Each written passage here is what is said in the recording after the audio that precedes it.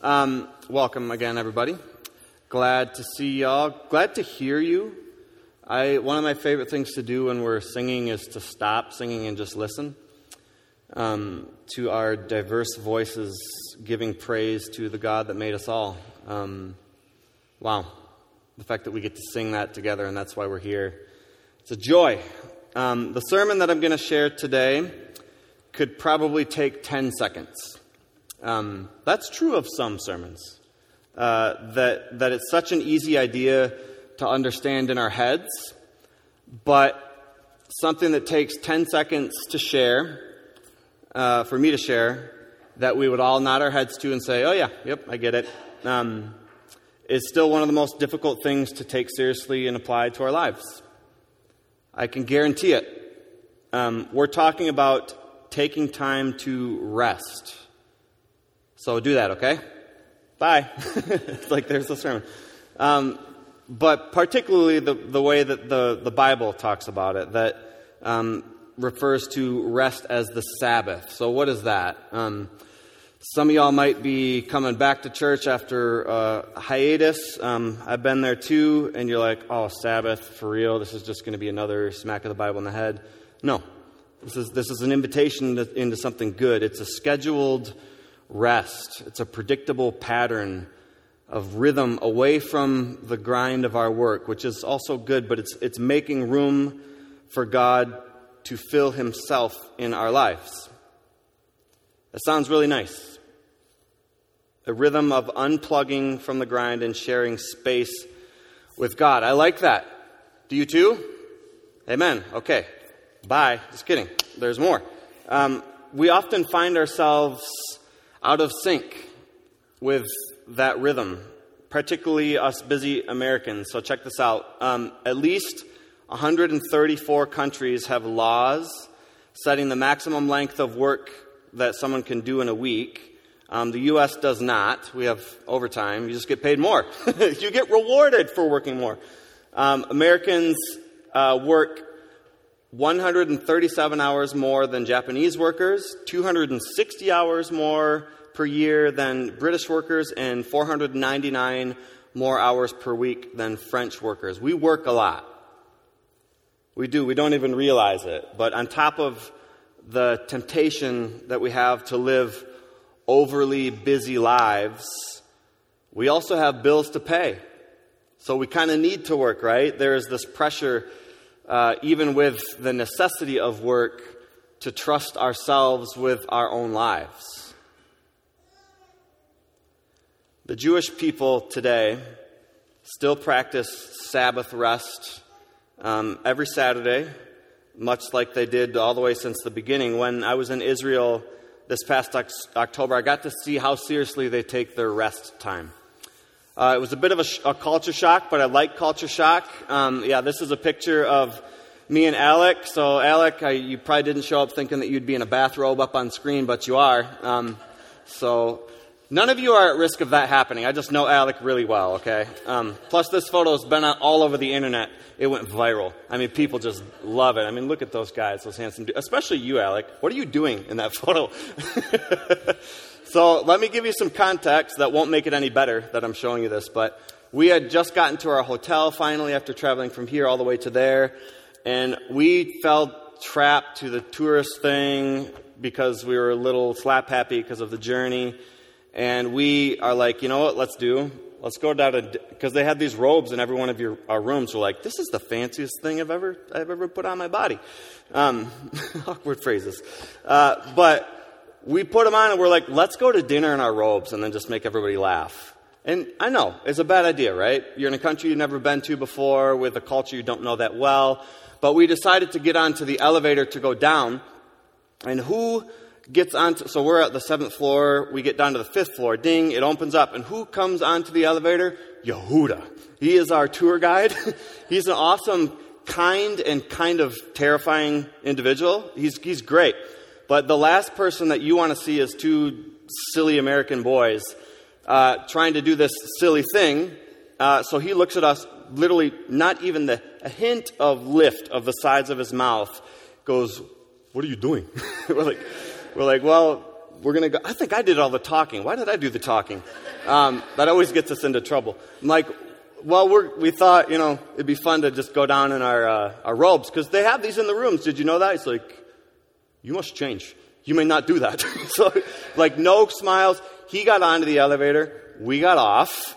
And then we had to go back and change our clothes, which is completely fine. But that same elevator, a couple days later, on the Sabbath day, in this context, in the Jewish context, it's considered work to even push the button on an elevator. That's how, I know it's kind of funny to us, right? But that's how serious. You laughed at that and not the rope thing? That's how serious that they take their rest time. So in the one hand, you're like, oh, that's a little weird. Not more weird than doing what we did, but still, it's like they take their rest. And we have our spiritual roots are in that culture. They take their rest that seriously. At a different time, we were up on a fortress on a mountain called Masada. I have rocks from there. If you'd like to see a rock that looks like any other rock, that's from there. It's a really long hike up, switchbacks, and the only way to get down at the time that we were up there anyways was to take a tram back down to the parking lot. So we're there on a Friday. Sabbath starts at 4 or 5 o'clock. We're getting close to that. We happen to be up there at that time at the very top of this 1,500-foot mountain. We lost track of time because our tour guide, he's pretty awesome. But we had to hurry up from one side of this fortress on the top of the mountain all the way to get to the tram, and it's probably 300-400 yards. And so our tour guide, Yehuda, same guy, is no smiles. I think I cracked him eventually. He did laugh. I will tell you more off stage about what I did to make him laugh. But we had to, all 50 of us are running over to try and get this last tram because the Sabbath is about to happen. The thing where you can't touch a button. And they have workers there of Jewish descent or Jewish religion that are about ready to not touch that button for any reason. And so we're feeling this pressure going all the way over to this place. And so about half of our group stuffs into that tram, and I get to my turn to go through that little metal thing, you know what I'm talking about, the metal thing, and it stopped on me. I was the last person to not make it on that tram that was happening 2 minutes before Sabbath time. So I'm I guess we're going to sleep up here, which would have been cool to me. But you could feel the tension in the air that they took their rest so seriously. We were putting them in we honestly were. We were putting them in a difficult position to have to break Sabbath in order to for them to work by helping us get down to the bottom of this mountain. I tell you all that to say that this is a group rooted in our scriptures that takes this rest so seriously. And I can't portray necessarily the feeling that I felt in that moment because I'm the guy in the front. I'm the first one to blame. I'm right there. It's where were you guys? Over there. Okay, why? We'll just move on from that one. I have literally pause in here because I get anxious thinking about it. But I'm not suggesting that we need to view our rest time, our Sabbath time, our time with God the same way, or that it needs to feel legalistic, or even that the day or time needs to happen in a certain way. But I do think we could do well to take our rest more seriously. And for reasons that I'm going to unfold here, because this morning I want to get to the heart of what Sabbath is. Why? Why did God bake this thing into the creation story, into the universe, and what goes wrong without it? I think you can probably already name some of those things. What happens to you when you're too tired to be a nice person? Well, you're a mean person, I guess. That's me. There's a lot at stake in this conversation, and I think you already know that. You know that because maybe you are really tired from life today. Is that anybody there today? Or maybe you wish that you weren't as tired, I'm sure. Is there a solution to the exhaustion that we can have when we take all of life and put it on our shoulders? I believe that there is. Let's explore. Let me pray, and then we're going to take a tour of what God's Word says about the rhythm of rest. Lord, thank you that you chose to make yourself known to us, that it is your desire that we, your very good creations, would come to know you, that you started with one person and then you expanded out to this group of people and inside of a room that only one person could visit per year, and then you broke out so that we could all find ourselves coming into your presence again, which I know we've already felt here today. So be with us, Lord, as we consider this. I pray that light bulbs will go off in people's heads about places in their life that they can rest with you. Amen. So let's, like I said, I'm going to just do a little tour of some scriptures throughout the whole narrative of the Bible that talks about this idea that God created rest, and He created it for us. Genesis 1, as we talked about a few weeks ago, describes the work of God creating the universe. Days 1 through 3, God does the work of forming these large areas, these large spheres of creation. And on days 4 through 6, He does the work of filling those areas with good things for flourishing. Human beings came on that sixth day, and we were the pinnacle of God's creation, that He made us very good, very special to Him. Let's read again what God did on the seventh day. In Genesis chapter 2, it says, verse 1 through 3, "Thus the heavens and the earth were completed in their vast array. By the seventh day, God had created the work He had done, had finished the work He had been doing, so that the seventh day He rested from all His work." Does God really need to rest? Does the all-powerful creator of the universe need to take a break? These are questions I ask on a daily basis.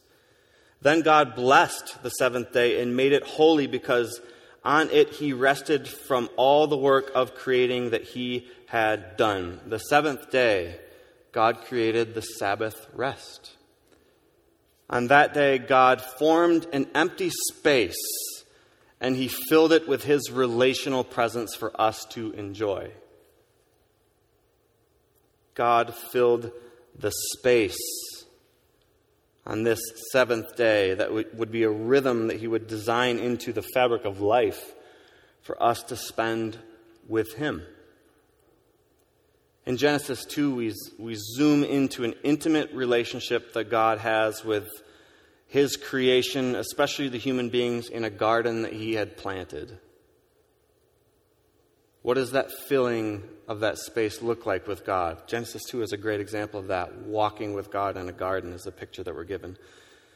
And we're told from there that God took Adam, this first human, and put him in the Garden of Eden to work it and take care of it. So part of being a creation of God, a human being, is that He also made us to be fruitful, to multiply, to work, to have purposes in our life, which I think is really interesting, because work doesn't always feel like that, does it?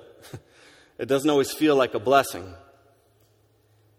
There's parts of work and toil that have been affected by sin, but at its core, God created us to be creators, to be innovative people, to be people that cultivate things. He created us to take good care of things, which is what Adam was doing. Even before sin entered the picture, God gave us an assignment to find meaning in our work and to tend to the garden to which He places us. So work as a whole is a good thing. I just want to say that before I get into what I really want to talk about today. It was important to God, though, to put something in place from the beginning for us human beings to remember that our work does not define us. Because God didn't want to create robots to work in a garden for a paycheck. He created human beings in order that we might share relational space with God. That's the story of the whole Bible. It's God wanting us to share space with Him, where human space and God's space become one. So our longing for rest. If you're tired in here today, if your back hurts, if your head hurts, if you are just feeling the weight of life, our longing points for rest points to the need for God. It's kind of like inseparable. It's like we were created with, you've heard maybe the God-shaped hole. It's like we have a God-shaped hole inside of every one of us. Have you ever heard that phrase before? I love this quote by Blaise Pascal. Now, I'm going to sound real smart quoting a Renaissance a Christian philosopher here, but he says this: what else does this craving and this helplessness proclaim that there was once in man a true happiness, of which all that now remains is an empty print and trace? This he tries in vain to fill with everything around him, seeking in things that are not there the help he cannot find in those that are, though none can help, since this infinite abyss can only be filled with an infinite and immutable object, the God-shaped hole in us, in other words, with God himself.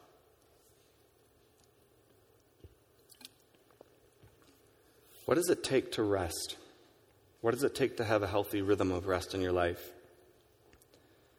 See, I've struggled with that because I always felt like it was just for the people that were disciplined enough to organize their life well.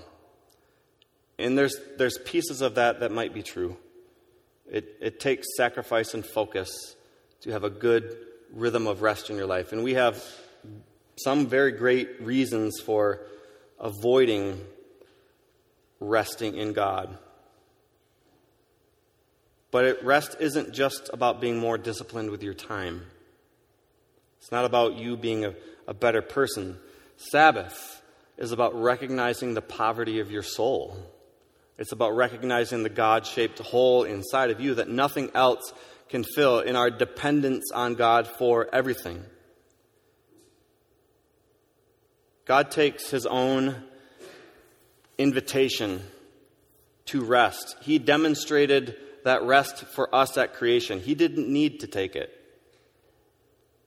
He created it for our own good so that we could enjoy it with him. So God himself models it for us on day 7, and he takes his own rest so seriously that day he created for us that he commanded the Israelites as they came out of Egypt after 400 years of slavery, out of 7-day-a-week non-stop whip-cracking work.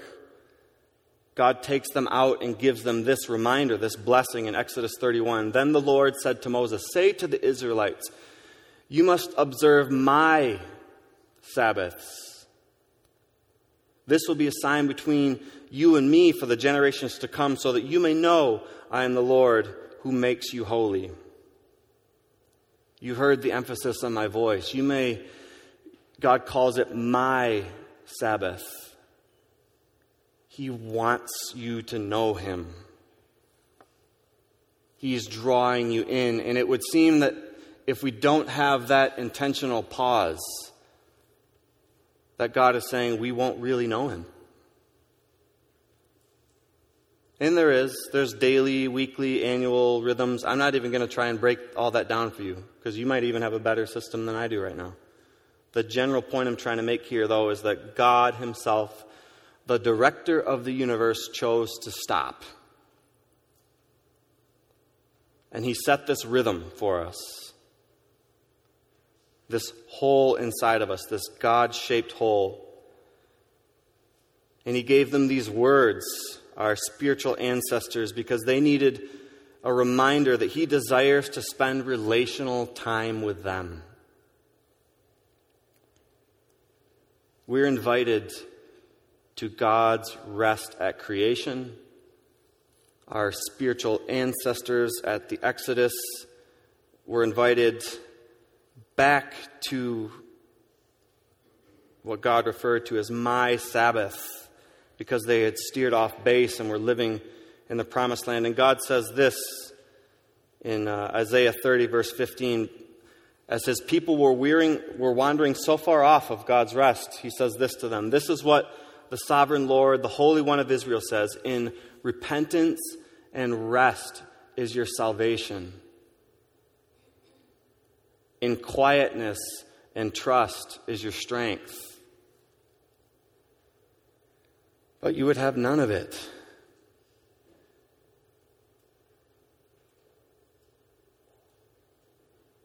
What does it mean to be close to God? It means a lot of things, but it seems like the starting place is surrender. Surrender to what? A big list that you have to keep, otherwise he's not going to love you anymore? No, it seems like it's a surrender to an invitation. It's in repentance and rest. It's turning your face to the smiling face of God in quietness and trust as your strength. Taking time to rest and focusing that attention somehow Godward is an act of faith. That's why it sort of feels like work too, but it's not. Make sense? Taking time to rest with God is an act of faith, that you trust and love God above all things in your life, including your work. It's an act of trust. So spending time with God is resting. And I do have to confess, it's difficult sometimes as a pastor. I just like you can anchor my identity to what I do. And sometimes it is difficult to set boundaries or to know exactly how does this work? How does it work for me to spend time with God for just me and God's sake? At different times in my life, different things have worked, and kids change all that too, but it's an act of trust, even if you don't feel the effects of resting with God to start.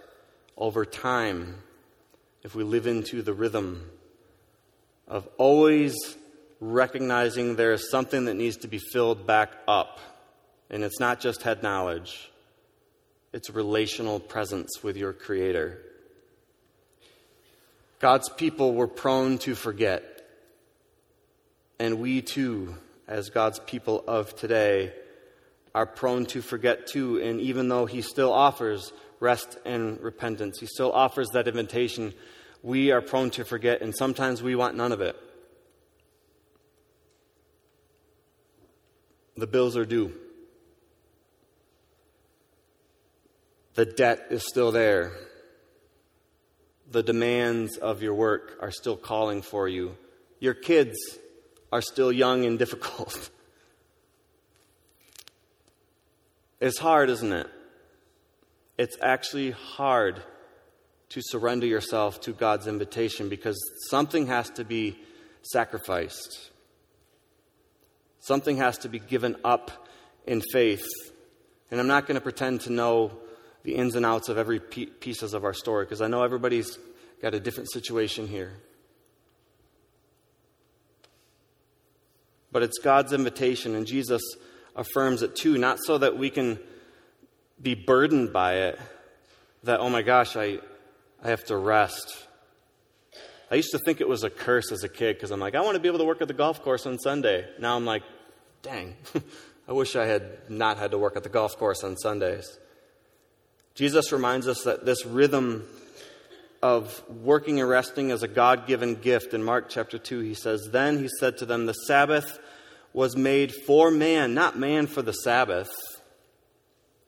So the Son of Man is Lord even of the Sabbath. It's for our good that God created rest. Yes, we need to be productive. We get the joy of being creators in this world. But it's kind of useless if we've forgotten about God. What does it mean to rest? Simply put, it means to get to know God better.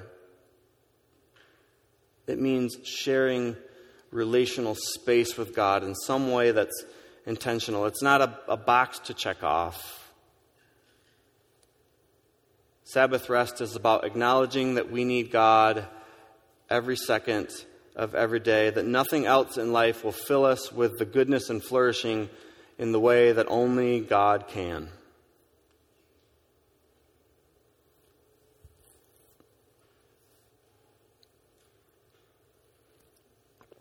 He wants to be known by you. I'm not a big list person. I'm learning to try to be in ways that would be helpful for parts of my life. But here's some ways that I think I want to suggest to you as your pastor that would be good ways of getting to know who God is and therefore getting to know you. Definitely reading His Word. Create space to practice hearing of who God is and the story He's written, and therefore who you are by spending time with God in the Bible. If you need a Bible, we got 4 of them sitting over there, and you can take one home with you. It will not be time wasted. All Scripture is God-breathed. It changes you. Find a space to breathe. Be still and know that I'm God, Scripture says. This word I'm going to use is harsh, but force yourself to sing. Even if you feel too tired, it has a reviving effect on your soul. If you, at some point in your day, say, today I'm going to put on, depends on the song, but I'm going to put on a song that talks about God and I'm going to sing it. That will have that Sabbath rejuvenating effect in your life. Serve other people in some way. If you find that it helps draw you closer to God in some way, then that is a certain kind of rest. You can't just serve all the time, but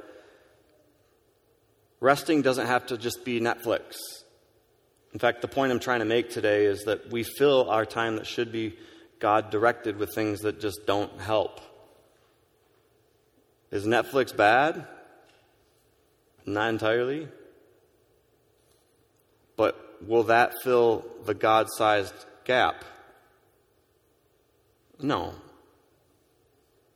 It has to be intentionally directed. The last thing I would say is to find a way to play. God wants you to come back to the garden. Something that helps you feel like a kid again.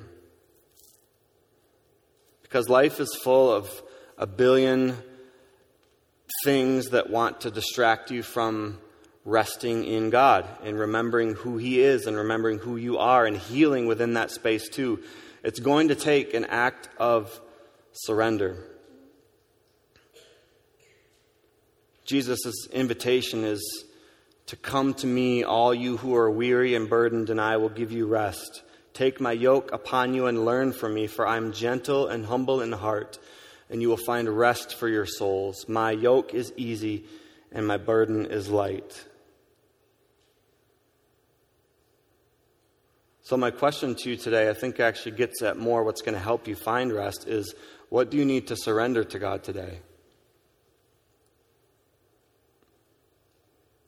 Resting is an act of faith. It's a kind of, here's my Pentecostal roots, but it's a kind of defiance in the face of the devil that wants to keep you too busy and dependent on yourself to be with God. Resting in God, trusting God in the space, the invitation to be with Him is much more than just recreational time. It's a return to the place that He created us for. He created man on the 6th day. What did we do on the 7th? Invitation to be with God.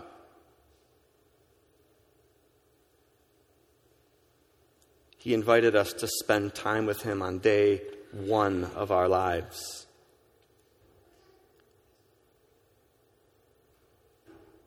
Maybe some of you here need to surrender yourself back to God. And just know you're surrendering yourself to something good. This was created for you, not you for it. Because what resting in God sort of feels like is a surrender for God to do the good things that He wants to.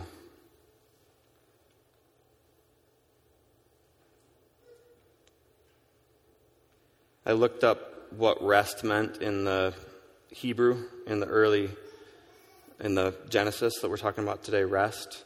And the first definition there was repose. It's a return. We're going to repose, the song that we played before I came up here. in my song. We're going to sing a song to end today. And during the song, I want to give you invitation. Some of you may need to put your feet into action.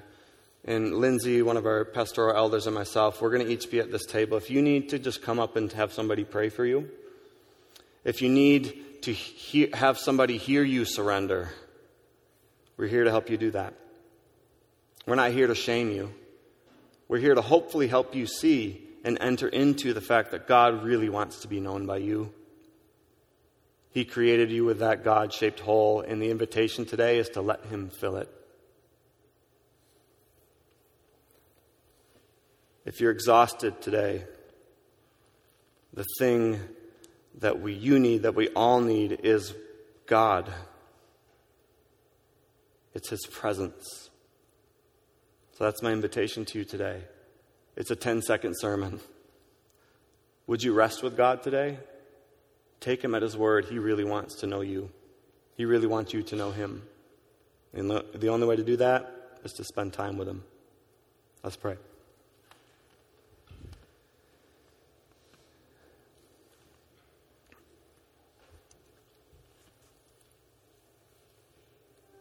Lord, we have made room for you today. And we only have to make room because you've given us the option of denying you. Your presence and glory is seen throughout the whole universe. But we have a choice. We have a choice to say yes to your invitation, to find rest in you, to find fulfillment in you, to find what we've been looking for, what us weary wanderers in this world have been looking for. So, Lord, I surrender today. I don't have all the answers. I don't have all the answers for everybody in here, but we surrender because we believe that you so deeply want us to know you, and to not just know the knowledge of you, but to know your presence. And with your presence comes healing. With your presence comes wholeness and restoration and beauty and everything that was in the garden at the start you want for us to have again. I pray in this moment, Lord, if there's anybody that needs to just surrender, and they can name the thing if they want, Lord, but just to turn to you, to say, I need you. So do whatever you want with my heart, Lord.